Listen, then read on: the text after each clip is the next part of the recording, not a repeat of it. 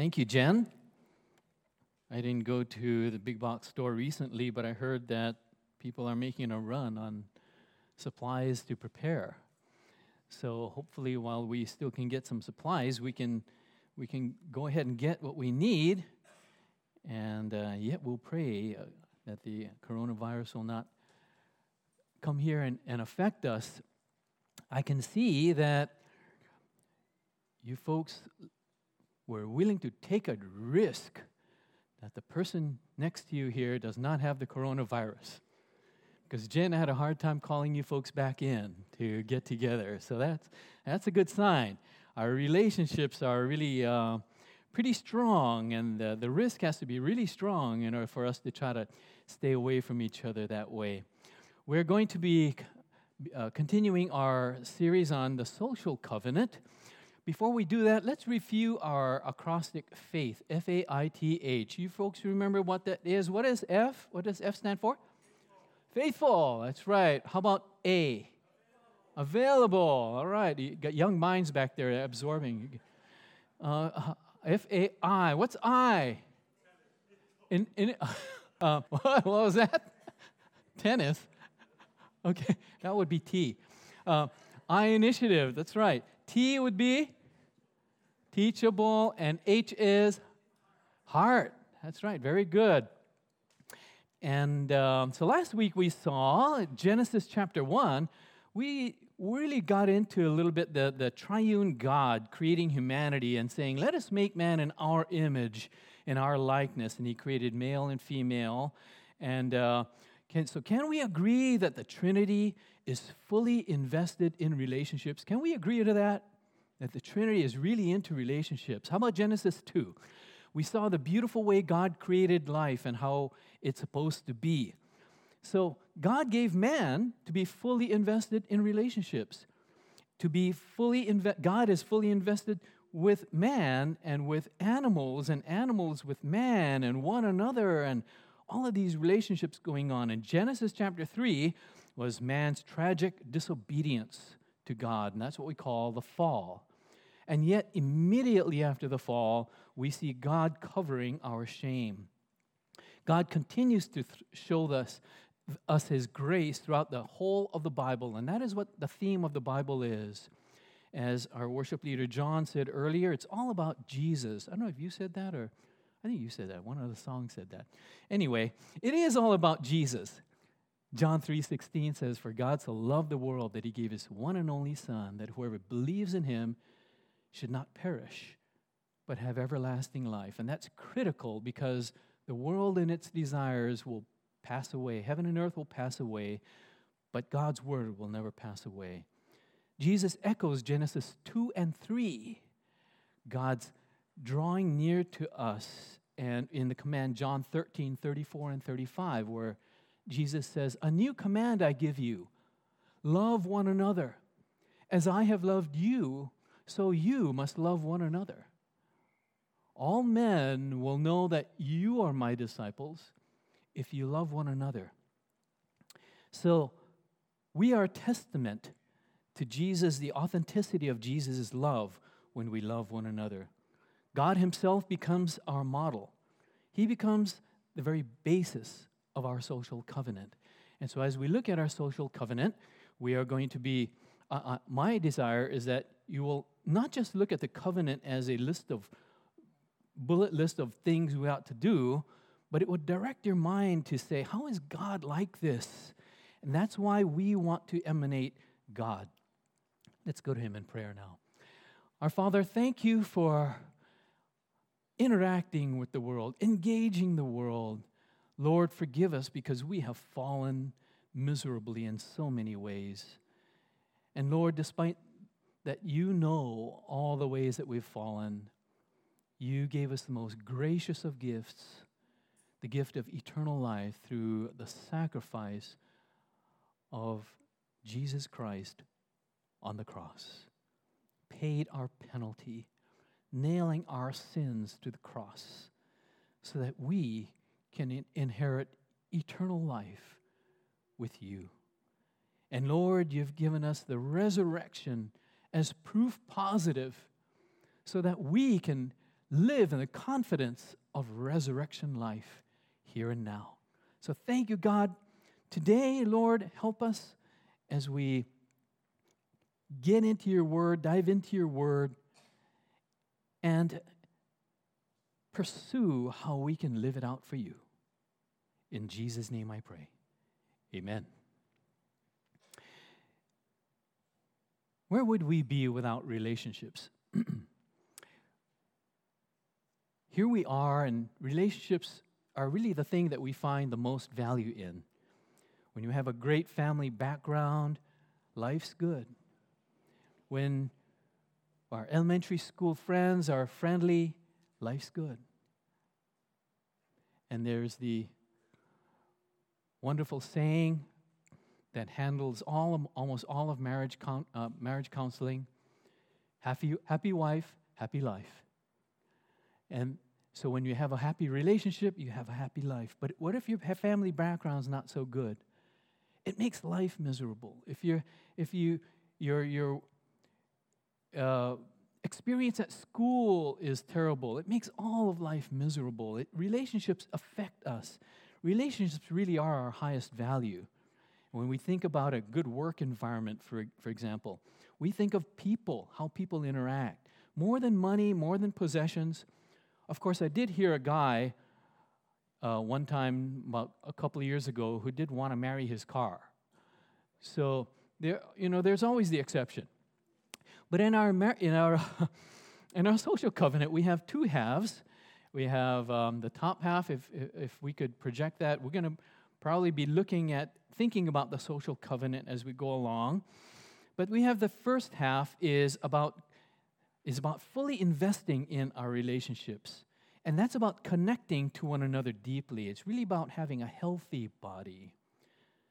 The second half is about empowering relationships. How can we strengthen one another? How can we grow strong together? And so as we go through our social covenant, we're always looking at how each other are affected, how we're going to affect somebody else, how somebody else is going to affect us. So it's not so much about individual growth, but about growing together. So as we move through today's message, I'd like you to take a look and see if you can find connections between the biblical message to the social covenant, okay? You might want to do this.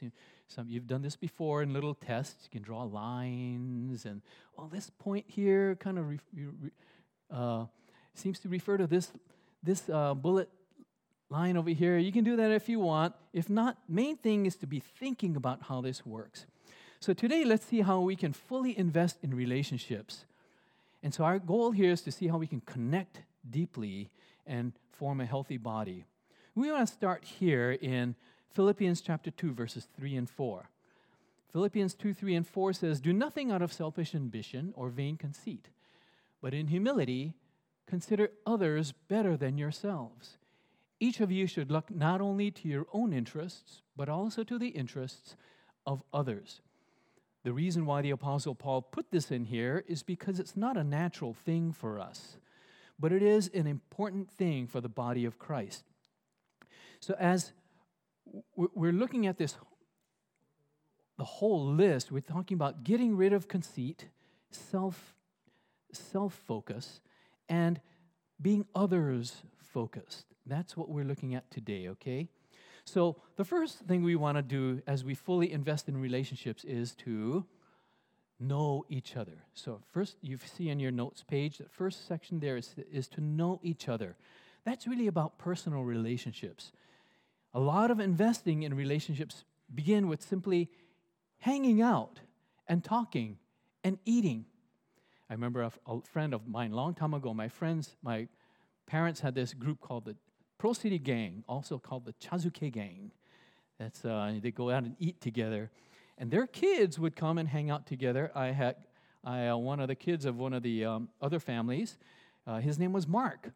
I began doing all kinds of things with him: high school, college, bowling, diving, and got into trouble together too. But that's the kind of thing. We just get to know each other.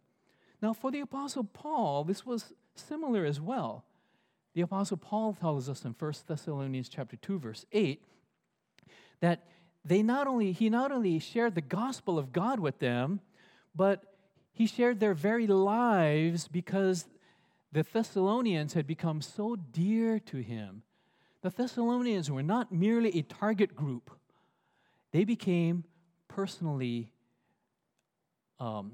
they developed a personal love relationship with the Thessalonian church. Isn't that wonderful?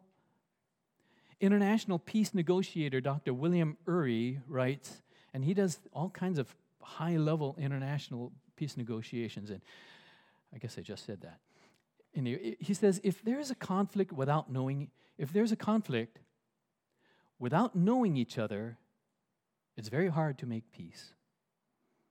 We need them to understand each other, to humanize each other, and to listen to each other.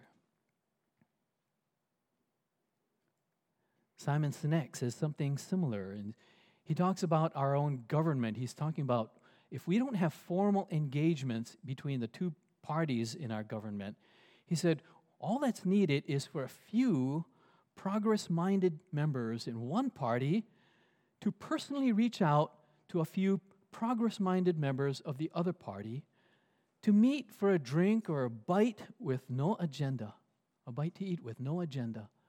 Just hang out with each other. He can see the importance of just that personal relationship. So, an application for us would be hang out for lunch. Take initiative to have lunch. And maybe not always with the same group.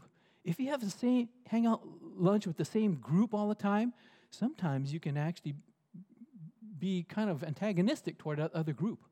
What if you had lunch with a group that you normally don't have lunch with? Kind of get out of your comfort zone. So, does the Trinity need an agenda to meet? Does the Holy Spirit say, hey, you guys, Father, Son over there, if you have an agenda, let me know. Until then, I'll be over here. Nah, the Holy Spirit doesn't say that, right? So, healthy relationships require us getting to know each other personally. Now, to fully invest in relationships, we also need to carry each other's burdens. Carry each other's burdens. This often begins with a statement, hey, can I talk to you about something? Has anybody come up to you and said, can I talk to you about something? Okay, you know already. You're going to go deeper than the average lunch conversation. Everyone has burdens that are just too heavy to bear now and then. Galatians 6:2 says to carry each other's burdens because in this way you will fulfill the law of Christ. Jesus is carrying our burdens. So at any given time, a burden might be maybe a ministry task or a project. Maybe it's just overwhelming for you. Maybe loss of a loved one or physical ailment, a financial struggle, a relational conflict. And you just need to be there for your brother or your sister to carry that burden. And we can ask, can I help in some way? We can encourage, you can do this, you can get through this. God is with you. He will see you through. We can pray for them. How can I pray for you? Oftentimes people with burdens simply need a listening ear and somebody to know that somebody's going to take their request before the Lord. Thirdly, to fully invest in relationships, we also need to have open hearts to each other. Open hearts to each other. What this means is to trust someone with your guarded thoughts and your feelings. All of us have certain areas in our lives that we guard, that we protect, that we're not sure if we were to let this person know that they will be faithful with this information. So it's thoughts like this person really hurt me and I'm becoming bitter. Or I have stage 4 cancer. I just heard about this. Opening hearts to one another is about transparency and sharing your heart and being vulnerable. As Joel spoke in his message, seekability, when you're actually going towards somebody, pursuing somebody, and allowing them to speak into your life. 2 Corinthians 6:11-13, the Apostle Paul says, We have spoken freely to you, Corinthians, and opened wide our hearts to you. We are not withholding our affection from you, but you are withholding yours from us. As a fair exchange, I speak as to my children. Open wide your hearts also. That opening of hearts helps us, is one way we invest in relationships. When our elders prepare sermons, we often give a draft to the other person or some at least notes to one another, and to see if they have any thoughts. And here's oftentimes a very common reply that we get from somebody. It goes like this: here are my thoughts. Take what you can use, discard the rest. I like this story, that's terrific. Such and such an illustration might be useful, and somebody would offer an illustration. This part in your sermon is confusing. I'm not able to follow this. And so we interact with one another that way. Opening up with one another does several things. First of all, it helps you improve. When you're teachable, you actually get better, become wiser. It keeps you humble. Opening up keeps you humble. It's a scary thing to open up to somebody. Sometimes you need to admit imperfections and weaknesses. When you put down your defenses, opening up to others requires that you put down your defenses. And when you do that, it keeps you teachable. And it also honors the other person. When you go to somebody, you said, can I get your input on something?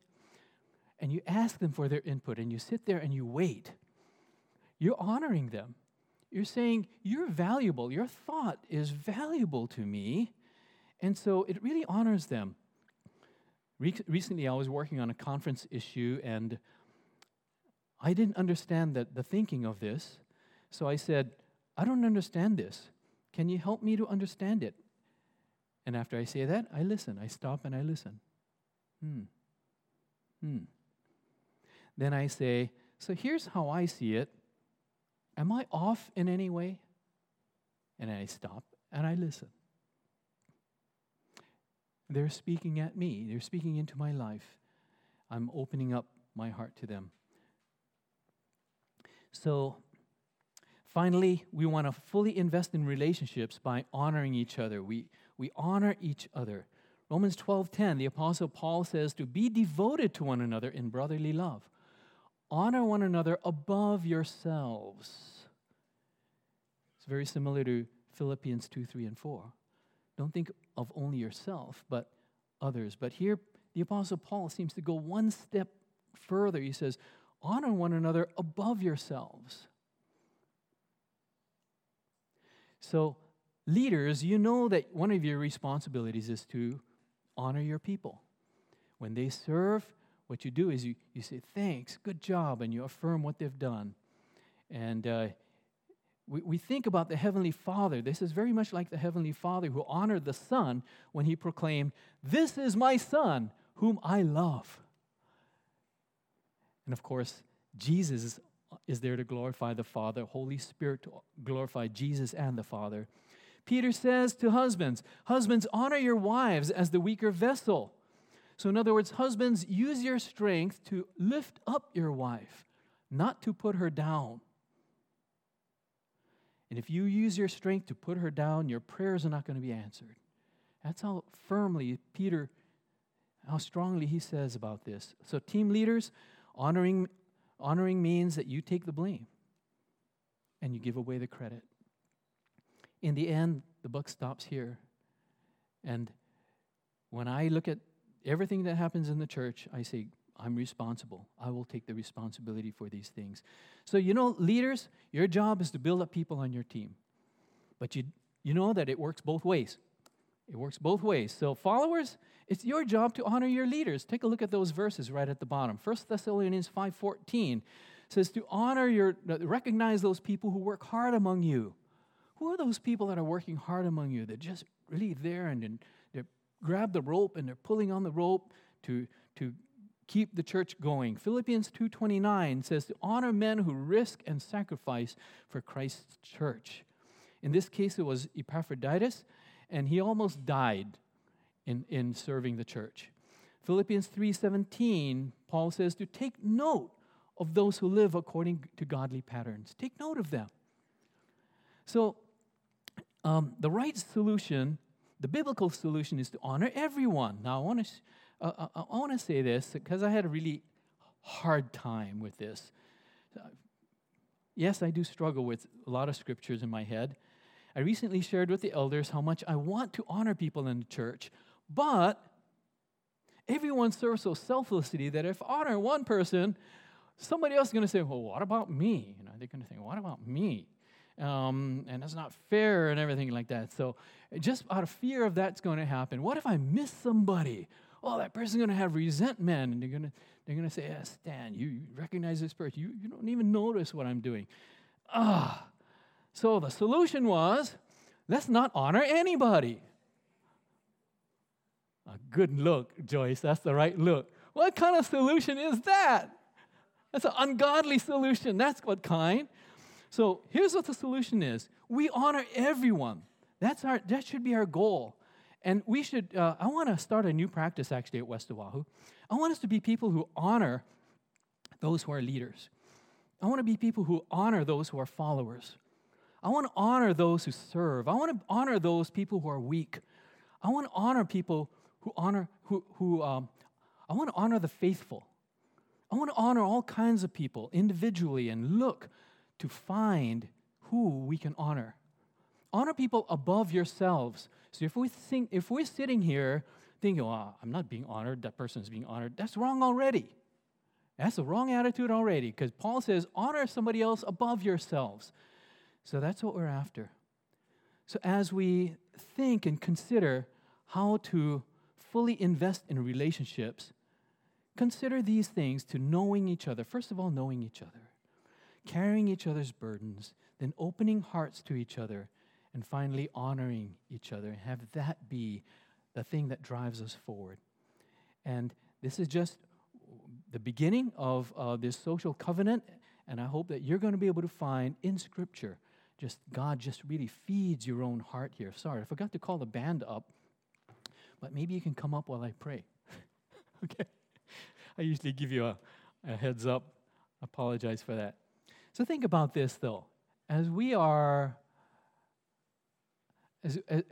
thinking about how do we invest in a relationship, which one of these is God putting on our hearts?